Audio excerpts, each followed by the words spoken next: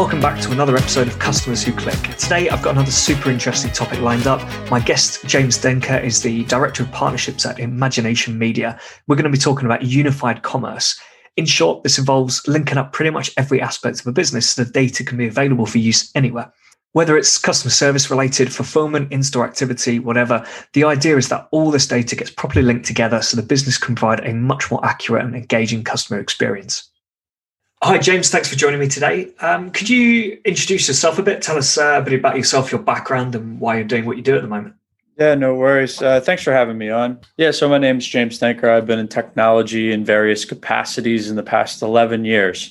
So it started back in my time with IBM, where I was a consultant, kind of like a technical consultant, if you will, for AT&T, on doing a bit of digital transformation to legacy systems into microservices, moving all different types of software development life cycles, project management, sales, RFPs, marketing, you name it. I was tagged to it, wearing a bunch of hats there. And then I moved into e-commerce about 4 years ago, leveraging marketing technologies such as, omni-channel, email, SMS, push notifications for a company called .digital. Then I moved over into the review space, leveraging a partnership channel, which is where I really kind of currently stay, and in leveraging, this kind of like B2B model, if you will, of leveraging relationships to drive, a joint brand narrative on what these solutions may look like and how that can ultimately, drive engagement and conversions on customers' websites with a review platform. So you can imagine loyalty, email, such. And then last year, I moved over to an e-commerce global system integrator and marketing agency called Imagination Media, where I've leveraged my domain expertise in the marketing space to help drive all different types of value to the clients, within that role. Awesome. Sounds great. I think I worked with .digital, although they were called something else before, weren't they? There was .mailer, right? .mailer, yeah. I worked with them, it must be like 10 years ago now or something, quite right at the start of my career. I'm quite intrigued about this idea of unified commerce that you kind of brought up with me before the podcast. So do you want to kind of tell us a bit about that? What is unified commerce? Where does it fit in with things? Yeah, so when people talk about unified commerce, there are some areas of I would say misconception, but holistically at a 30,000 foot view, it's really an abstract idea. And it's about describing the act of combining product and customer data and how that relates to retailers. So ultimately, they can provide a personalized experience across all of their channels. I think, maybe the two terms that get intertwined is unified commerce and omni-channel, but unified is kind of the parent to it, where you're collecting all that data. And I guess an example would be like, if we're going to take email, for example, they have these omni-channel experiences, email, push, SMS, but the next level of that email service platform would be something called like a content data platform, where you're leveraging all Google Analytic data, behavioral data on your website, email data, the segmentation that comes from it, and all the analytics tied into that backend. So you can ultimately align with your brand narrative to copywriting, branding, content, and putting it into a workflow that resonates with engaged and potentially non-engaged audiences. Okay, cool. So it's kind of about taking the data from basically everywhere, combining it to one, and then allowing you to really use that data to personalize the experiences. Totally. Historically, going back, maybe even before I was getting into the IT space 11 years ago, there was just a lot of siloed technology out there, single centralized platforms, stuff wasn't chatting with each other. So like middleware came into this huge play, and then it even got bigger than middleware. So if you're talking e-commerce, people want a mobile commerce, order fulfillment, inventory management, customer relationship management, also known as CRMs, and all these different technologies to integrate into a single platform. And it really kind of rids themselves of those siloed internal channels that are operating in such a manner, Yeah. Well, would it be kind of reasonably accurate to suggest that like Zapier is kind of trying to do that? So as a tool which breaks down a bit of those barriers and helps link up other tools without them having to create their own integrations. I'd say they were kind of on the cutting edge of just trying to, leveraging data sets. And, here at Imagination Media, we've leveraged tools such as ETLs, kind of like extract, transform, and loading. And that was, one of those data mapping solutions. And that's essentially what, Zapier was doing, which I would imagine to be a 2.0 of that, where if you want to take a first name, a last name, and an email address from an order right out of your OMS system that was processed by the e-commerce platform, and you want to map that to Klaviyo, for example, or .digital, for example, for your ESP, you if it didn't have an API integration, you could leverage a Zapier, or you could leverage an ETL, or you could leverage APIs for that transaction. So that was kind of like the start of, this concept of unified commerce in its infancy. Yeah. Do you see it as like there is one big central point that everything should be pushing data to, and then can also pull data from? Or is it more around, it does go from kind of the e-commerce platform to Klaviyo? Or should it go from e-commerce platform to central data point and then to Klaviyo? Does that make sense? Yeah, I'd imagine if you're leveraging something like a content data platform like a CDP, you'd be pulling everything into a hub. And in a way, you could consider an email platform, an e-commerce solution, an OMS technology, pulling in, setting and getting and pushing and pulling all that data as, CDP is kind of being the hub in a lot of ways. So there is a concept of kind of like the nucleus of, the ecosystem. And you could view, CDP in that light, where it wouldn't really matter as long as the data points are set up correctly. You need to have that central hub of where that data comes from. So whether it comes from e-com, CDP, then it goes out to your ESP for your push notification for your transactional email that you purchase something. I would say your CDP would be your hub for that type of approach. And at the start, you mentioned some misconceptions. Can you tell us a bit more about that? Yeah, there's some misconceptions, when you're talking about maybe like an omni-channel, which is essentially many different digital and physical channels, so that customer experience really is lower friction points, lower the barrier of entry to make it ultimately seamless. And that's in one bucket, right? And if we're going to talk about unified commerce, it's really a bit different, because you're removing and leaving out a section of data, because it's really designed to ensure those systems are connected and communicating and kind of moving in this fluid, free state, right? If you compare the two, it's really because omnichannel is held together with some of these rudimentary processes and kind of complexities in terms of how those integrations are structured, and the strategy is kind of surrounding data silos and how it kind of slows up efficiency. And as you can imagine, those things can grow quite expensive. And then on the other front, you take and look at unified commerce. Really, the goal of it is to have mid-size or small companies or enterprises, everyone use this, because it's a strategy to provide businesses that single source of guidance or truth, or like that nucleus that I was mentioning, to help drive that efficiency and decrease barriers of entry and decrease that friction and increase engagement across those customers channels.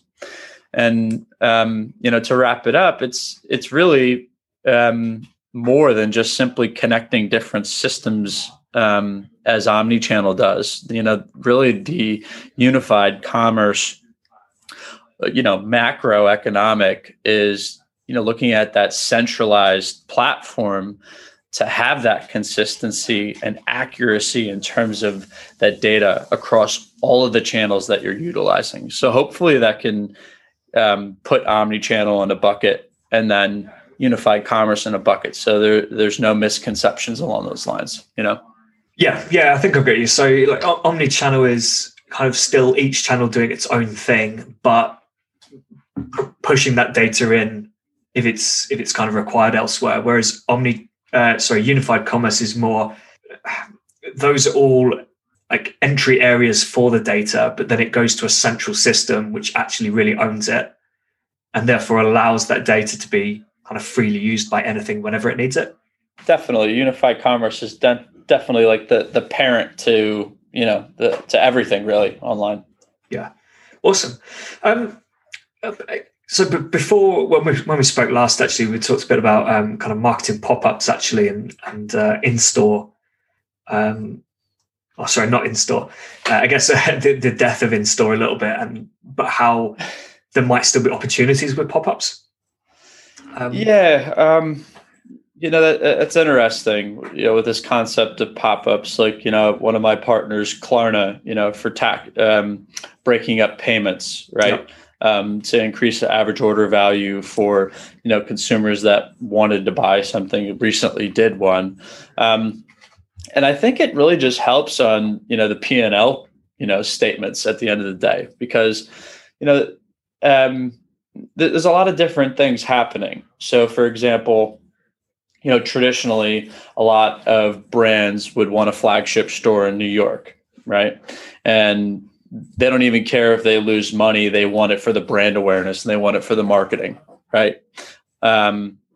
But if you're tied into these like $20, $30, $40, $50,000 a month leases for 4 or 5 years, that could have a substantial impact, to your bottom line. So, reinventing, native advertising in the form of, brick and mortar is kind of evolving in a sense of, pop-ups. So, I believe I was in New York a couple of years ago and they had one for, I believe it was for Nordstrom. And they did this experimentation where it's more of an experience. You could go in, you could have a drink, you could go in and try something on. You can go in and get a shave, you can get a haircut. And it's kind of like this inclusive experience where it increases people time there. That would be the equivalent of like maybe a bounce rate to your website, right? If you can get someone in the store longer, get them more engaged and give them more of a personalized experience, like having a stylist help you with that, they're going to end up, putting something and filling their bag up. So, that while that term, maybe like retail apocalypse that you may be kind of floating around, there's this concept of expansion and contraction, around that term, maybe that was coined maybe 10, 11 years ago. But as this physical footprint evolves, we're really taking a look at, how advanced development, virtual implementation, and how you can have a deeper commitment to this omnichannel experience. So hopefully it kind of gives you a little bit of context of where people are, kind of putting their investments and how to minimize the exposure of long-term contracts as it relates to, physical brick and mortar presence. Yeah, I mean, we're obviously seeing the same thing here. Loads of stores closing, especially with the year that we've had. And yeah, we have a similar place like Oxford Street. It's generally where the flagship stores are. I doubt there are many at all that actually make money from that store.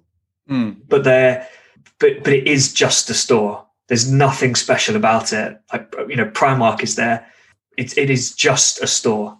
There is no they call it a flagship store, but you go around these stores and there's no difference to another store.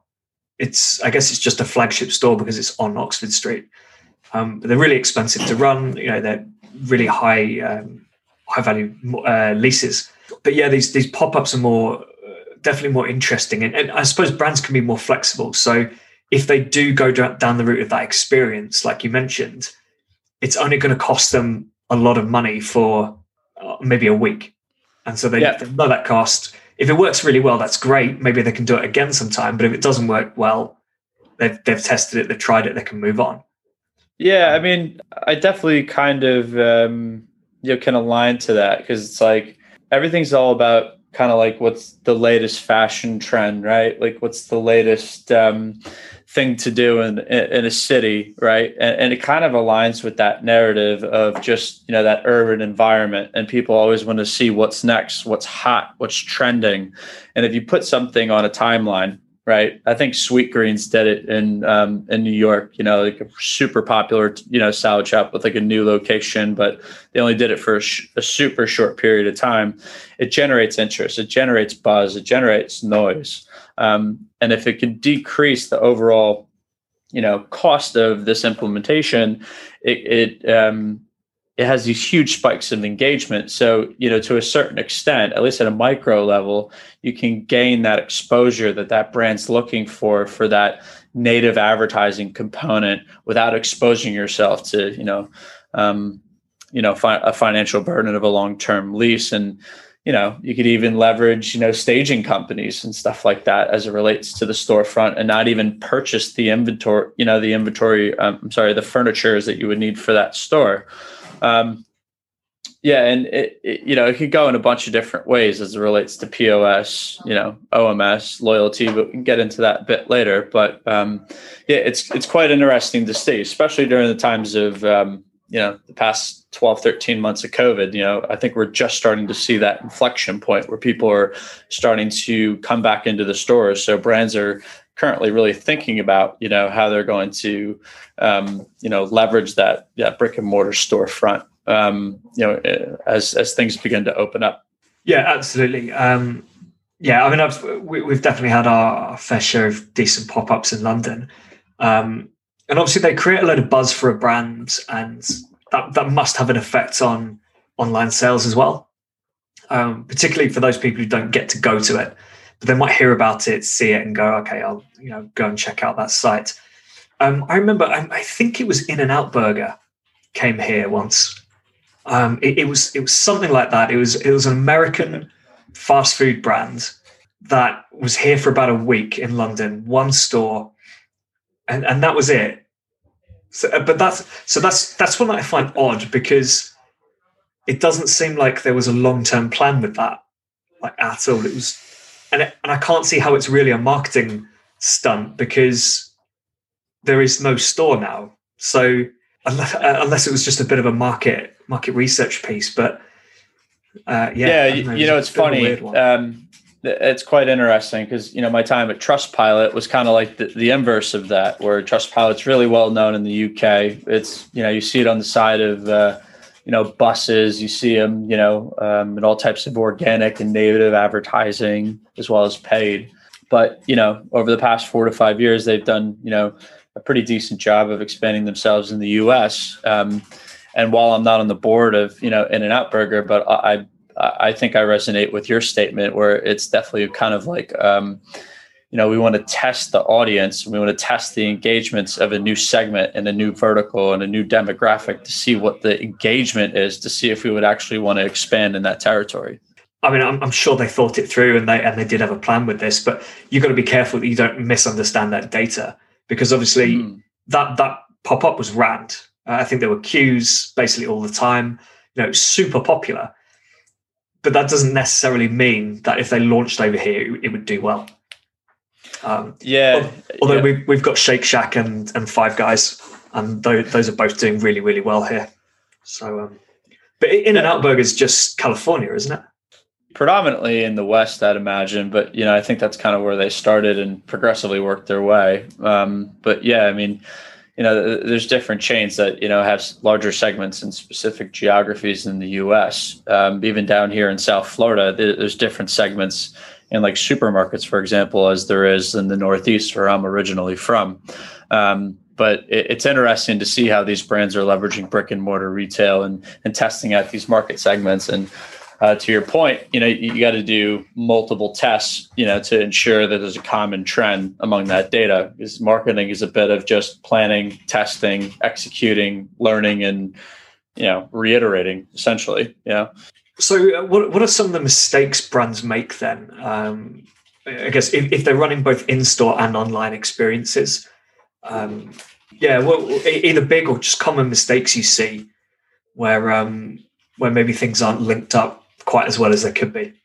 It kind of goes back to this concept of unified commerce and what technologies you're leveraging. It's one thing to have native brand awareness where you're doing a pop-up store, you're going to invest a ton of money in brick and mortar just to get the eyeballs on it, to have that brand, acknowledgement from a potential customer. But what a lot of things that I'm starting to see is leveraging unified commerce and the technologies that are available today, such as like teamwork commerce. So an example would be not leveraging your POS to be operating on the same order management system. So you could leverage that data and having unique coupon codes that you could extract in store as well as online. Like I was literally just working with a pretty sizable jewelry brand, and they have an issue where you can't leverage your points in store. You can only redeem them online. And while they only have a couple stores for those 10 to 15, 20,000 customers, that's not a great experience, right? So really harmonizing those platforms and how they can work together. But I would say loyalty is a huge piece that needs to get adopted, not only from the website and leveraging those unique coupon codes for retention marketing, growth marketings to expand customer lifetime value to those to that specific consumer, and allowing them to redeem it wherever you have an engagement with that, with whatever you have engagement with that brand. And you really just kind of harmonizing, a loyalty flow. Like a couple of things we were working on is triggering points 30 days after an order is placed, and then 30 days after that, and setting up reminders to leverage that. A birthday point system. A lot of times brands are manually pulling lists and then sending a code that expires, right? So trying to find ways to automate that is super, super important as it relates to loyalty and harmonizing online and in-store experiences. I think there's definitely opportunity there. I come from kind of a startup background originally. And our approach would generally be, we're happy to do things manually. In fact, in a lot of these things, we're not even going to bother with the technical side because it's so much quicker, but we test it. And if we like it, then we look to automate. But that was always the key thing. And there were some times when we rejected something because we could see no route to being able to automate and scale that in the future. And if you can't do that, it means, either you run the test, you like it, and you say, well, that's great, but we can't do it anymore. Or you potentially scale it in a quite expensive way. But there's nothing wrong with manually doing it as long as you optimize that eventually at some point and get it going. So, lots of tech platforms, you don't even have to do it manually anymore. The data can link up well enough. So if you capture birthday, you can pass that birthday through, give them points, send them emails. Yeah, you definitely brought up a good point, and it really depends on your subscriber base that's listening to this podcast, really, and what types of demographics that are involved with that. If we're talking about a lot of brands that are, humble in nature or startup in nature, and, dollars and cents are super, super important to them, and they can't spend the money on certain loyalty solutions like, like a Loyalty Lion or Smile.io or Yotpo or something like that, you might have to do it manually. And there's ways that you can optimize, at leveraging tools like, Klaviyo or Digital, and just getting specific pre-built workflows out for those loyalty programs at a very infant level, right? Because you have to have some type of ESP that'll allow you to kind of move in a phased approach, right? So it really depends on where you sit at a brand level and what discretionary funds you have for these marketing technologies. Like we have these percentages in Imagination Media where you should only have 3 to 5% of your annual revenue should be attributed to marketing technology, right? And sometimes that only allows for a couple platforms. Sometimes that allows for 20, right? And putting a priority system in place on how you want to engage with your audience, and having that priority system. So, you probably can't get away without having an ESP of some, in some way, shape, or form, but loyalty could be a phase 2 approach, and there's ways to navigate it. You just really have to have, the flexibility to work with what you have, like to your point, and go from there. Yeah, absolutely. I mean, like you say, you don't have to have a loyalty program. You can still reward people. Even if it's as simple as saying, when someone places their third order, trigger a coupon code or something via Klaviyo. I don't think you need anything extra to be able to do that. You might be able to do things on value as well. Once you've spent $100, you get some sort of reward or something. It definitely sounds like you're from the startup world where yeah. It makes a lot of sense, right? Because you have to just you can't spend yourself rich, right? You just have to be really mindful about where your dollars and cents are going, because operating online is not cheap, right? And you can spend a ton of money in the blink of an eye.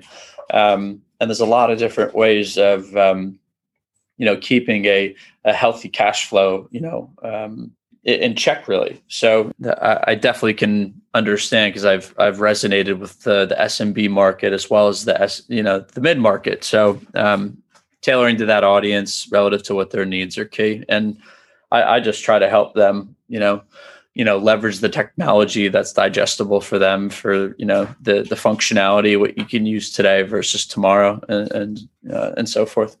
Yeah, I like the point you made earlier, actually, about not being able to redeem points in store. You see a lot of the bigger brands you can. Like here we've got Tesco's, not quite the same, but I think their club card works online, offline, in the same way. I guess Holland and Barrett's probably the one that comes to mind, where they do a loyalty program. They're very keen to push it in store as well, and they give you a card, not a card, like a fob to go on your keys, as well as a card, and they do link that up, and they do loads of promotions. But there's plenty of stores who do probably have online loyalty programs, and you're right, like a handful of stores, might be 2 or 3, could be 5. But it's, they've got their loyalty program through, I don't know, Loyalty Lion or someone. And I don't actually know if they don't offer in store, but generally there is no link up, and probably not even a mention of it.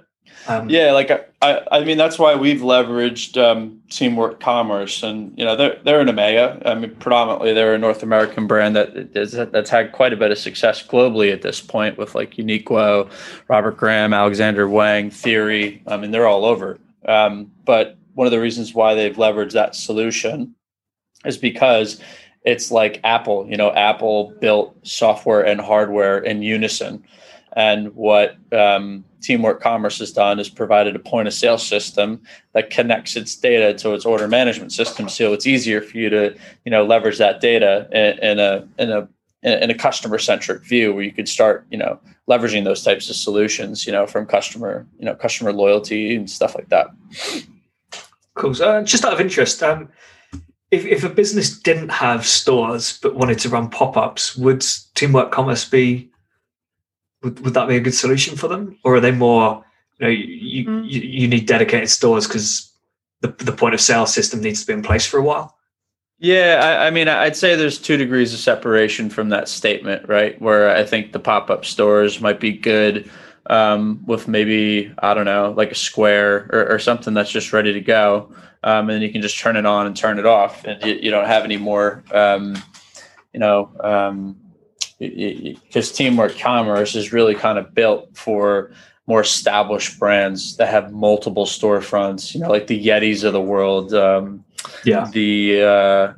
What's that? It's not Canada Goose, but what's the Moose Knuckles, like stuff like that, are brands that are really trying to, operate on that global level. So, maybe they will change their model, but, for more of the established brands, you could leverage that solution. But, as you can imagine, right, there's a ton of POS, systems out there you can switch on and switch off if all you're trying to do is a pop-up, right?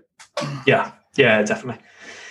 Do you see any big trends coming in the way businesses change that online experience then? Because we've talked about that, the offline and the pop-up that you mentioned around engaging people, giving them a haircut, giving them a drink or whatever, almost like a concierge sort of experience, I suppose, in store.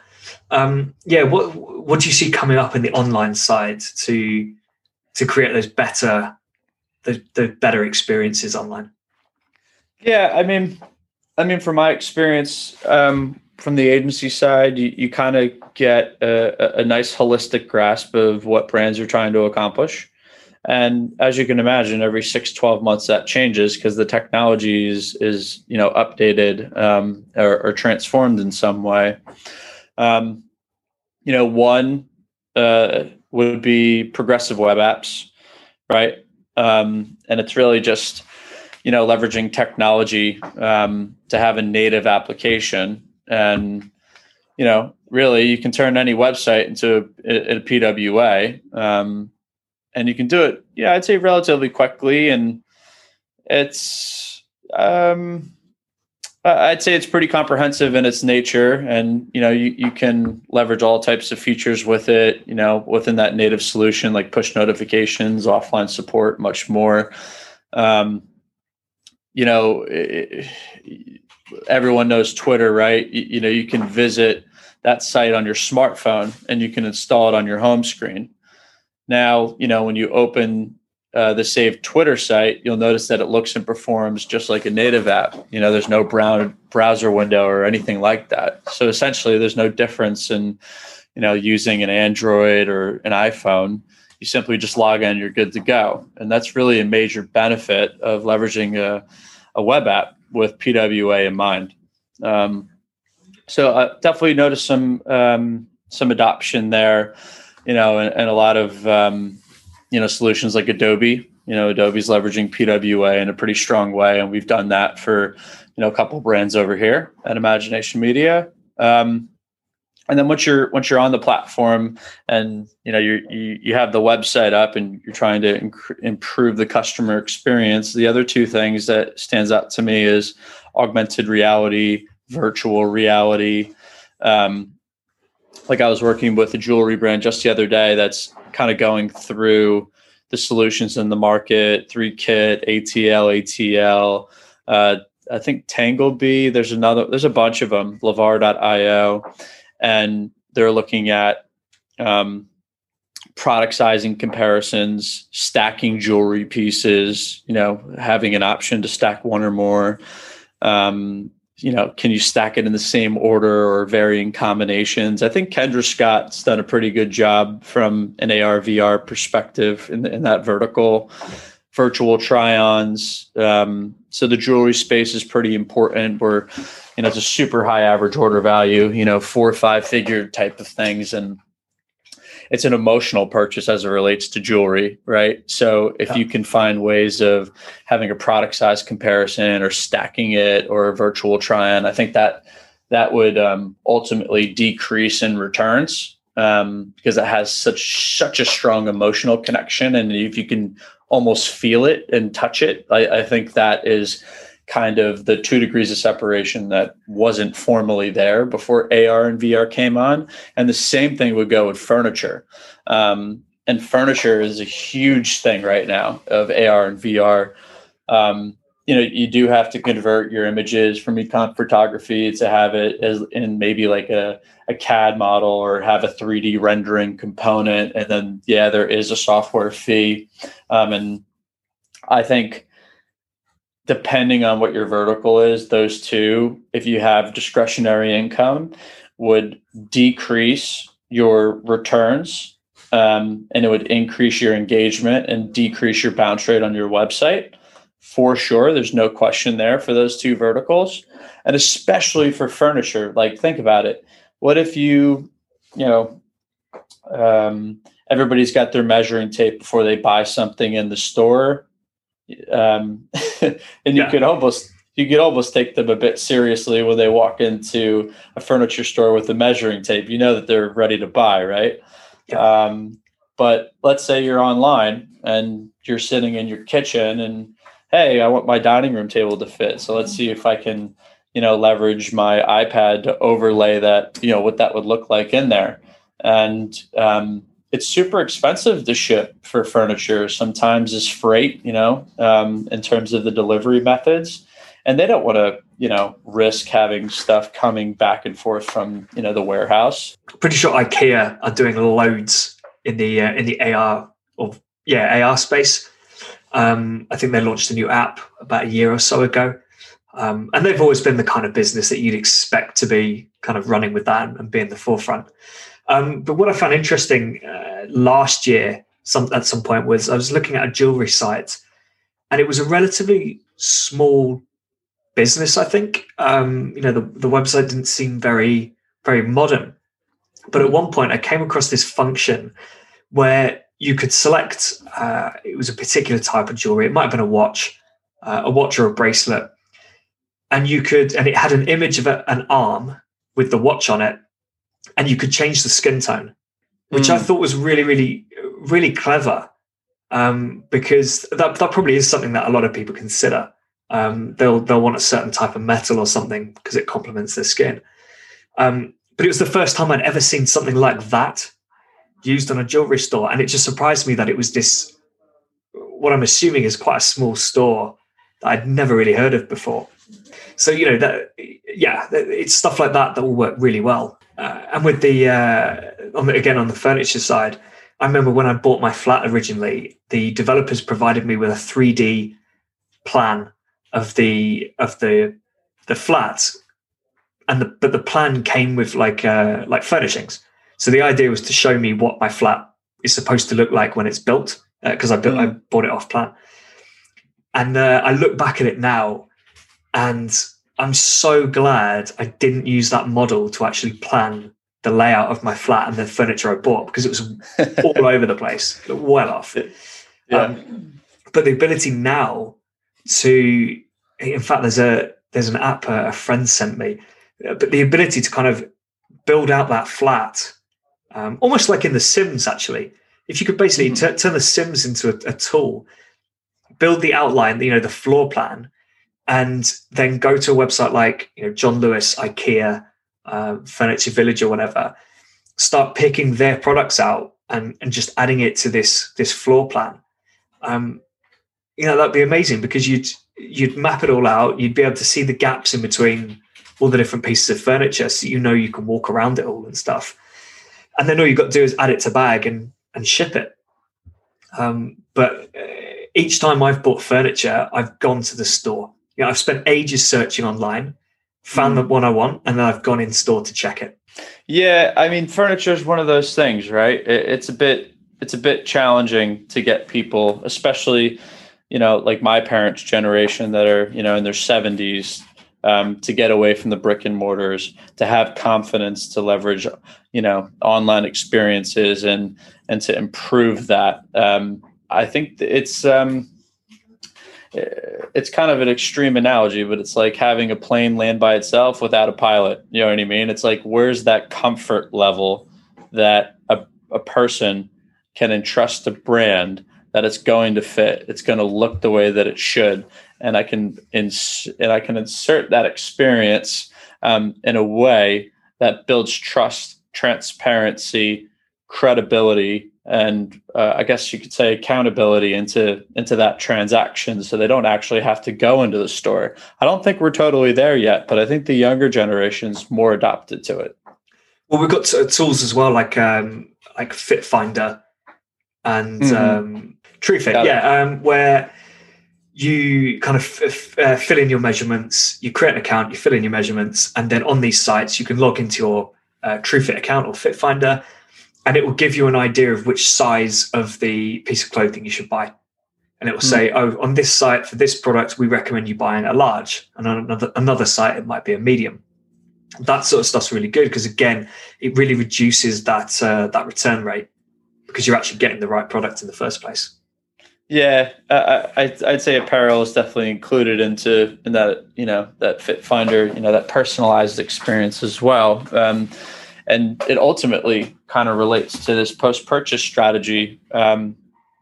And we actually built a post-purchase solution. We're a global system integrator. We build websites. We do outsource CTO, outsource CMO. We do growth marketing. We do, retention marketing, conversion rate optimization. One thing that we've learned is that post-purchase is actually a totally underutilized area where everyone's getting tracking codes from UPS, USPS, DHL, FedEx, and all the other types of shipping carriers in the UK, where you get this like ambiguous tracking link, and it's not on brand, and it's not, communicating in a way that is continuing that brand narrative post-purchase. For example, your order tracking CMS landing page. It's just a bunch of different scans that come from the carrier, right? Why not transform that and leverage your brand, leverage capture forms for opt-ins for email so you can convert that customer from a transactional email experience to, putting them into their nurture campaigns so they can leverage loyalty and what have you. What about leveraging product upsells, cross sells, right? You got the hat, now you need the scarf, right? On that order tracking confirmation page. It's real estate that is totally underutilized, and it literally is like someone's cutting a piece of paper down right in the middle. They purchase something, and you just kind of lose the brand, right? So we built a company called RelayCloud.io. It's really just a post-purchase customer platform designed from a merchant requirement. So not only can we solution the business problems, but we can solution it to other merchants as well. We brought it to market in that fashion. And you can, return stuff and get a gift card. You can have product SKUs on rules on what you want to allow or deny, or submit for a request, and automate that entire experience. And I think that was an area that, maybe came about with like the Narvars and the Returnlys of the market, but they're super expensive. It's an old platform, and it hasn't really kind of evolved in a way to not only make it digestible in price, but to have, the integrations that it needs for an e-commerce brand to, improve that experience. Like we've seen huge improvements. We've seen 60% of decreased of customer service inquiries for our brand Catbird NYC. It's a jewelry brand that Meg Markle wore on her wedding day. Could you imagine what that would do, right? Just from a customer service experience perspective. Think about what it would do from shipping something back and you have to manually update, all these systems. Well, we're streamlining that entire back order process. Like Catbird had 3 full-time employees receiving packages and having to open it up and then finding the order, scanning it, and bringing it back in. Well, all you have to do now is we provide you the RMA code. They scan it, it updates the system, and it's done. So it helps for the consumer and the merchant because that's an expensive process. So I'd say there's a huge opportunity there as well. Yeah, definitely. I've heard a lot about that recently, actually. Stores, particularly stores who have free returns policies, it basically encourages people to order more than they need because they either test it, don't like it, send it back, or they've got no intention of keeping it. Actually, they do it for the quick Instagram photo, send it back, and then there's a massive issue with restocking. What do you do with that product? And I think a lot of the companies ditch the product pretty much, or send it to an outlet store or something, and basically write it off. So there's definitely opportunities there. I appreciate we're kind of running out of time. So do you have any pet peeves when it comes to marketing? Yeah, no worries. I'd say, just missing the unified commerce boat and not leveraging the data from all those channels and having excessive messaging or automated messaging or stuff that's not personalized. Like there was an email platform I'm thinking about using here for Imagination Media, and I got 4 automated touch points in 6 hours. And it was not even for what I was trying to do. And it was driving me crazy. So I reached out to the rep just saying, hey, I just wanted to let you know that I'm interested in using your solution, but not based off of what this messaging is trying to tell me. And I think it comes down to some brands think that they know their customers when they really don't. And they didn't take the time to plan, test, and reiterate. So I think where brands fall short is where they make that assumption on limited data sets. Yeah. I think my particular pet peeve with that is when I download an ebook or a white paper or something, and within hours get a phone call from a salesperson. And I'm not downloading an ebook is not me saying, let's have a demo. I'm really interested in your product. It's telling you I have an interest in that space. You've hopefully put together an interesting ebook. I've seen it popping up on Twitter actually as something that annoys people a lot. So yeah, just before we end then, is there any particular area of marketing that you think is quite underrated? I mean, branding's huge, right? So I'd say copywriting is paramount, how it relates to your branding. So for example, a lot of brands focus on paid media, Google search, SEM marketing, but they don't take the time to put in place the correct content and have those systems to tell you about that audience. So a lot of times, if it's poor content, a lot of it can be attributed to poor copywriting.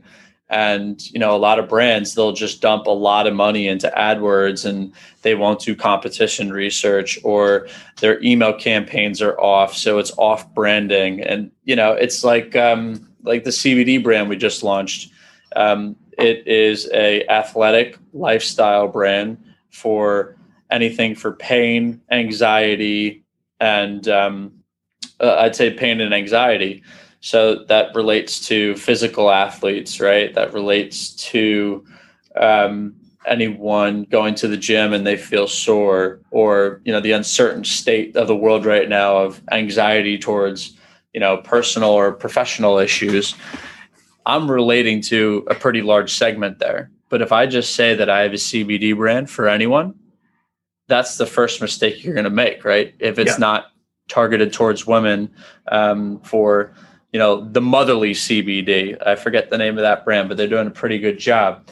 They're gonna make more sales than the other CBD guy that's trying to sell it to everybody, because ultimately that narrative doesn't resonate with anyone, right? So it's a bit challenging from an advertising perspective in the hemp space at the moment, but I'd say, those are kind of some of my closing comments as it relates to pet peeves when it comes to marketing, and where brands may fall short, and where they need to think twice maybe. Yeah, I definitely agree with you on that.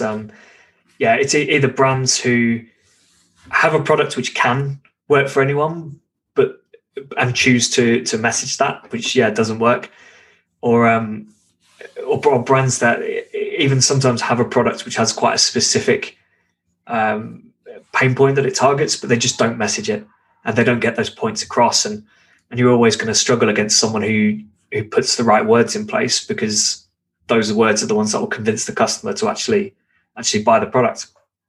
Absolutely.